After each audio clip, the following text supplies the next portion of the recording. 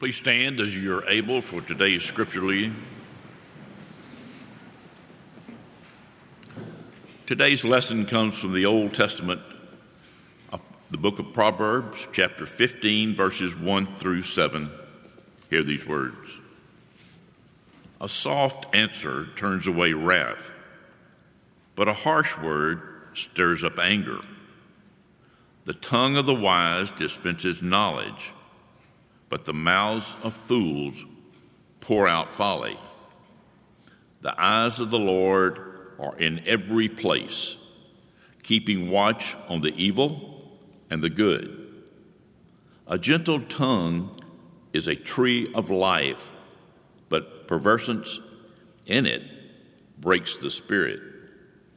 A fool despises a parent's instruction, but the one that heeds admonition is prudent. In the house of the righteous there is much treasure, but trouble befalls the income of the wicked. The lips of the wise are spread knowledge, not so the minds of fools. This is the word of God for the people of God. Thanks be to God. Thank you, Mike, for reading our lesson this morning, and greetings to you. In the name of our Lord and Savior Jesus Christ, there's a touch of fall, just a hint of fall in the air this morning. It was 59 degrees by my read on the back porch, which was good news, but will not be long-lasting, apparently. But we look forward to cooler days that follow in a week or two, and it was wonderful to see this child this morning follow in the footsteps of her mother, as Joe said, a family tradition, and we're grateful to see each of you. If you are visiting with us today, we are right at the turn, we are right at the midpoint of this series that we've been calling Wise Up. We're continuing this journey through Proverbs. I've never done a series on Proverbs until this fall, and we're talking about the fact that we live in the age of information, or what sometimes we call the age of information overload, and we're in need of wisdom.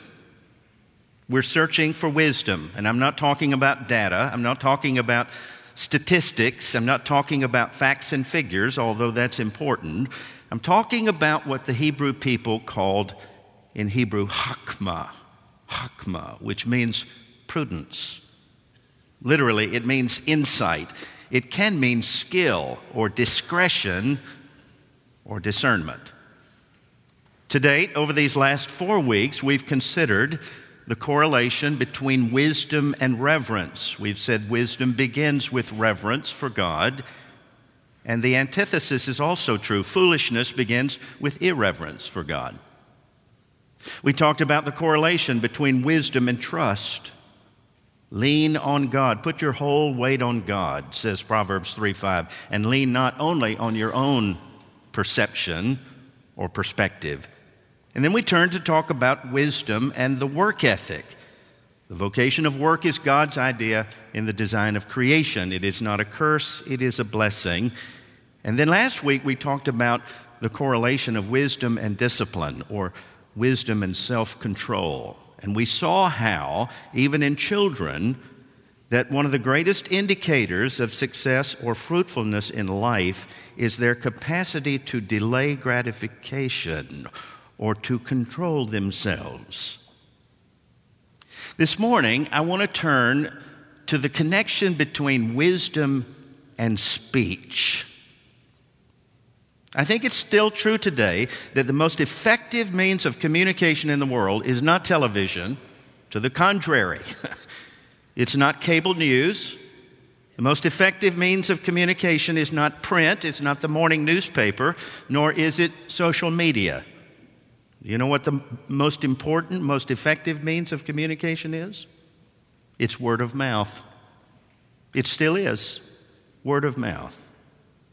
According to the Hebrew teachers, the clearest test of wisdom is found in the litmus of speech, the way we talk.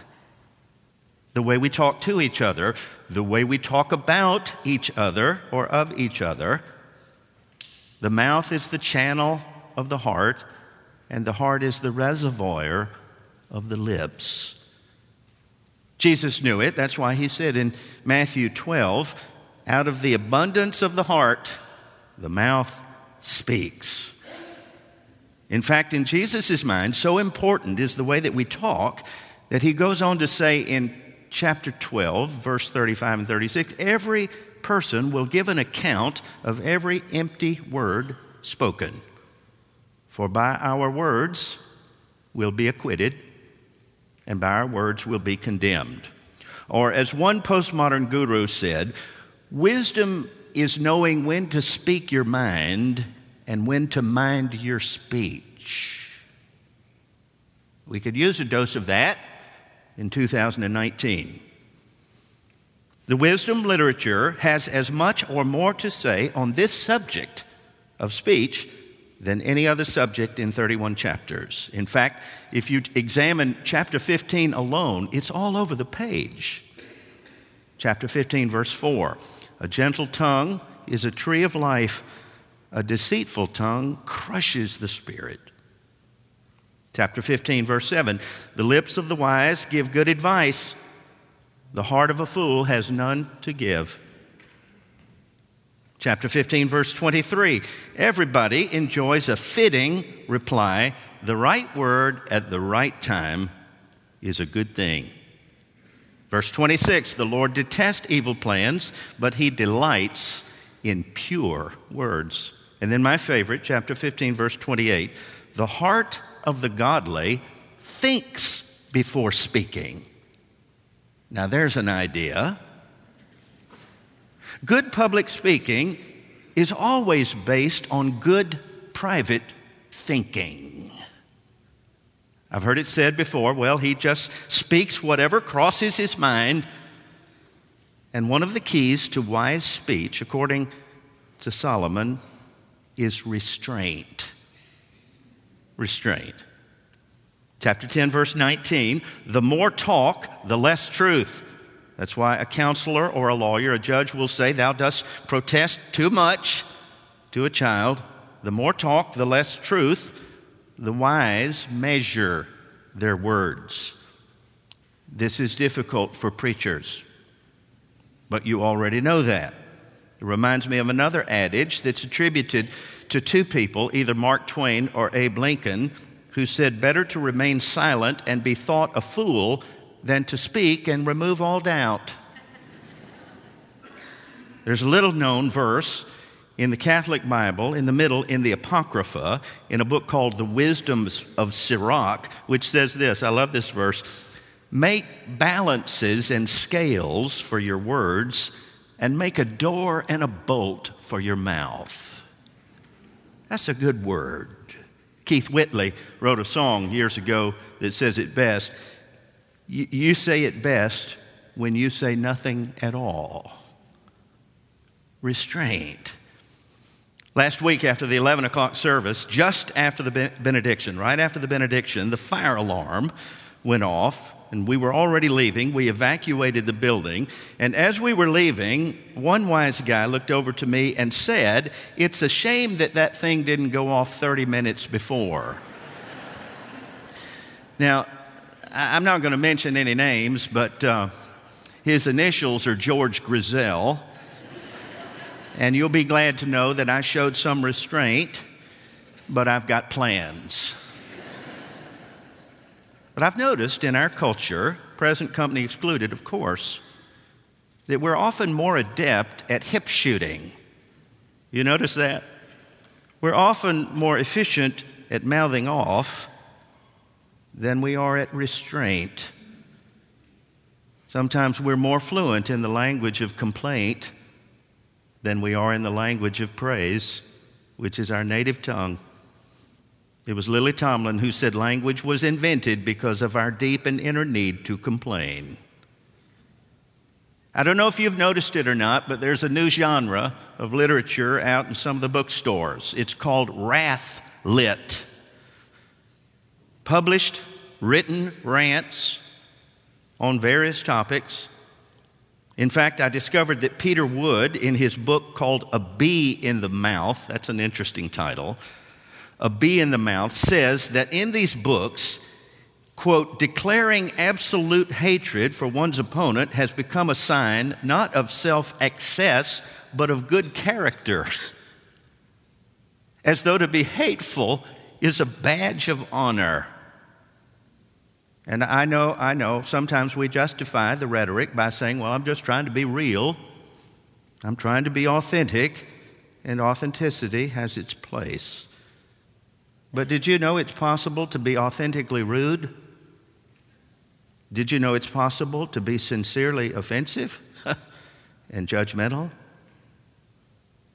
Sometimes we rationalize our lack of restraint by saying, well, I've been hurt, but I'm not sure that my hurt justifies me hurting you. And it doesn't sound at all like Jesus, who said strange things, like turn the cheek, like go the second mile. Who are you kidding? Like love your enemy and pray for those who persecute you. Harsh words often reveal a war within, a lack of self-restraint, and sometimes a failure of boundaries in my own life. Restraint. That leads to another key point, I think, about wisdom and speech, wise speech, and that's simply this. It's not just what we say, it's how we say it. Have you ever noticed that's really what gets us more in trouble than anything else? It's not substance, it's not content that matters, not alone, it's tone. And sometimes the substance of the message gets lost in the emotion or the inflection or the intonation, the tone. When you get right down to it, I think this is the crux of chapter 15, verse 1. A gentle answer, or some texts say a soft answer, turns away wrath, but a harsh word stirs up anger. That's interesting to me. In the Hebrew tongue, the word for gentle is found no less than 18 times in 31 chapters in Proverbs, and literally it means soft or tender. It means compassionate. It means delicate, and in some cases, it even means weak. Oh, I don't like that. I don't like to appear weak. In fact, to be honest with you, my natural response to wrath is wrath. But wisdom teaches us a different way. A response that actually diffuses the heat rather than exacerbating it. A tender tone, a gentle response. Every now and then I'll talk to young clergy about leadership. And one of the things that I've learned in leadership is the importance of learning to take a punch without delivering one in response. Boxers train for this. They understand that. They not only train to give an uppercut, but to take a punch.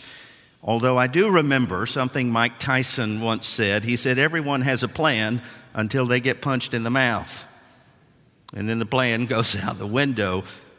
But when you think about it, the strongest people, the wisest people that I've ever met are not known to hit back, but to take a punch, to take a hit without delivering one in response.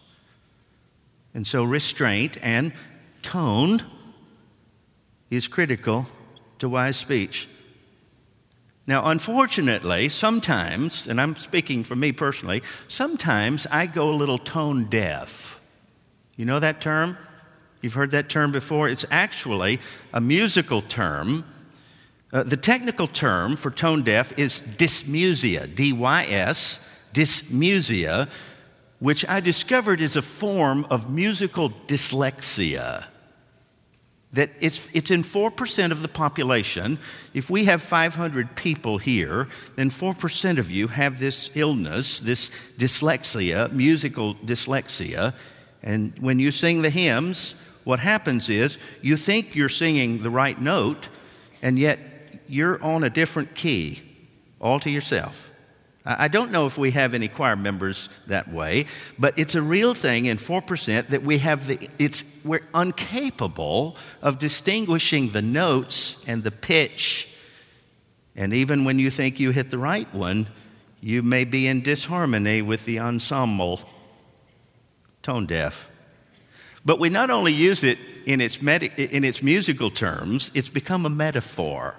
And you use it sometimes for folks who have a tendency to become oblivious to context or become sort of unaware or imperceptive of different nuances and facets of a given situation. I'll give you an example. Anybody know the name Florence Foster Jenkins? Have you heard that name before? Anybody? A soprano in the early 1900s who loved to sing the great operatic classics. She inherited a bundle of money when she was about 50, which funded her musical career, and suddenly her popularity skyrocketed, and she held personal recitals in New York City, places like the Ritz-Carlton, and even sang one night in Carnegie Hall. But as one writer put it, history agrees, and I quote, with hands held over its ears, that she couldn't sing for sour apples. In fact, behind her back, they called her the tone-deaf diva. They called her the terror of the high seas. And they made a movie about her. You can see Meryl Streep played the part. That's her real picture on the other part of the slide. And you may not forgive me for this, but I've got a little recording of the actual singing of Florence Foster Jenkins. It proves my point. Listen.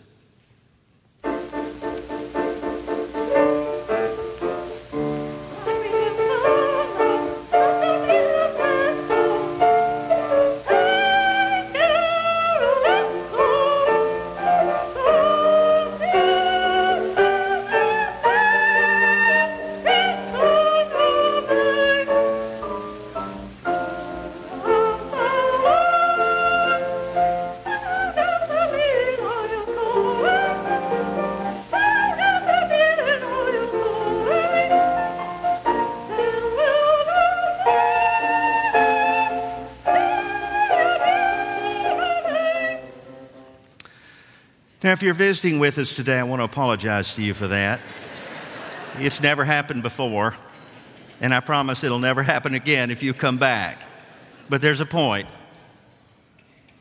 She was tone deaf, and she didn't know it. She didn't have a clue. I mean, when I hear it, it's not even a joyful noise. And sometimes I've noticed that we too suffer from a similar malady. It's not musical, sometimes it's spiritual. Sometimes it's relational, sometimes it's ethical, sometimes it's personal. This imperceptive, insensitive sense when I cannot see what is right before me. I think this malady is not just about IQ, it's not about information or intelligence, it's about EQ, it's emotional intelligence, it's awareness around us. Tone deaf. There's one other point that I want to mention about wise speech. As important as restraint is, as important as content is, and tone and all of that, there's another form of speech that is equally important, but it's nonverbal. It's called body language. The biblical word for body language is countenance. In the Hebrew, it means face. It means your face. Cicero said that the face is the portrait of the soul. Well, I think that's true. It's your visage, it's your demeanor. And so sometimes, even from this lofty perch, I can look at you and I can see something about where you are today. I can see it by your visage, by your countenance. What does your demeanor say? You know, it speaks whether you mean for it to or not. It does. What does your countenance say? It affects community, body language, whether you know it or not. I was thinking the other day, one of my pet peeves is to be in a meeting occasionally, and the person speaking at the lectern, and then there's someone at the table who is completely inattentive to them. They're looking at their cell phone. They're reading a page out of a book. They're staring, counting the ceiling tiles or something, everything but paying attention. Or to be in a meeting, maybe you've been there, where someone says something and somebody else sort of rolls their eyes, crosses their arms, heaves a big sigh. That's a pet peeve, bugs me. In my last church, I remember we had a person that used such body language, and one day I just had had enough, and I said to him, you know, I would prefer if you just say it instead of showing it. He was cured. Immediately he was healed of it, and his job depended on it. Body language. I can see it. Some of you are saying, I'm present. Some of you are saying, I'm not here. Some of you are saying, I'm teachable, or others, I've heard all that. Some are saying, I care. Some are saying, I'm kind of indifferent. Some of you are saying, I have time. Others of you are saying, I'm too busy. Body language. The choir's going to sing a song at 11 o'clock that gets at the psalm, let everything that has breath praise the Lord. With my lips, with my life, with my heart and my hands, with my countenance. John Wooden was one of the most revered coaches in the history of college basketball, one of the wisest leaders as well. He credited his success on the court to his dad. He said when he was a child, he learned a very important lesson just by watching his father's countenance. And he tells this story. In the little rural Indiana county where he grew up, they would pay local farmers to take teams of mules or horses into the gravel pits and haul out carts, loads of gravel. And some of the pits were very deep, and sometimes it was hard for a team to pull a wagon out of wet sand and up a steep bank. And one summer, says John, there was a young farmer that was trying to get his team of horses to pull the wagon out of the pit, and he couldn't do it. And he was whipping them, he was cursing them, and they were frothing at the mouth. They were stomping and jerking back, and the elder Wooden took it as long as he could, and then he went over gently to the young man and said, let me take them for you. John said my dad started talking to the horses, just mumbling, whispering, stroking, petting their noses with a soft touch. And then he walked gently between them, and holding their bridles and bits, he continued to just whisper, calmly, gently. And they settled down. And then in a couple of moments, he stepped out in front of them, and he gave them a little whistle and a little tongue in his mouth. And they began to move forward, and he held the reins.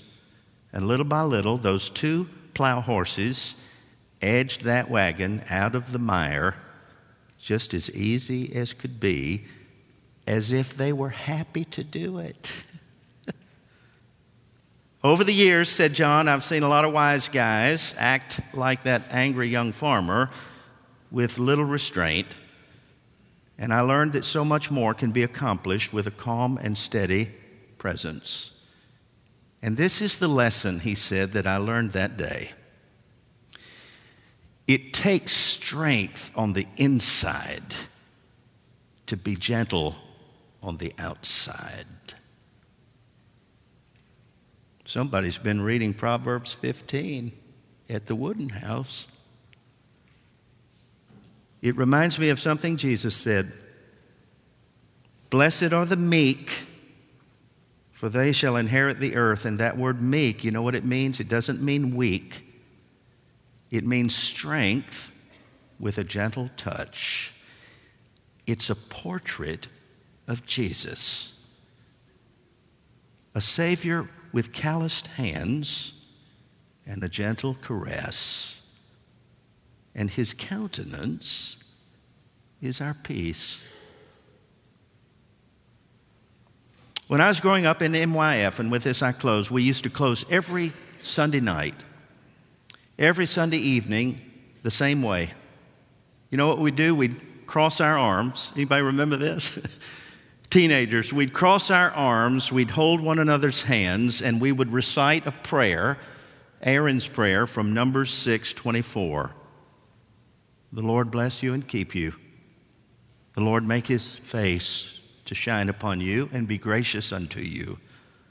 The Lord lift up his countenance upon you and give you peace. We prayed the same prayer every Sunday night. And on Monday morning, life happened, but we never started our week without his countenance. His strength on the inside enabled our gentleness on the outside. And it still does. And it still will. And we learned it at a tender age. I'm convinced the secret of wising up in a world that is dumbing down is the strength on the inside that becomes our shalom in our countenance. May it be so. In Jesus' name.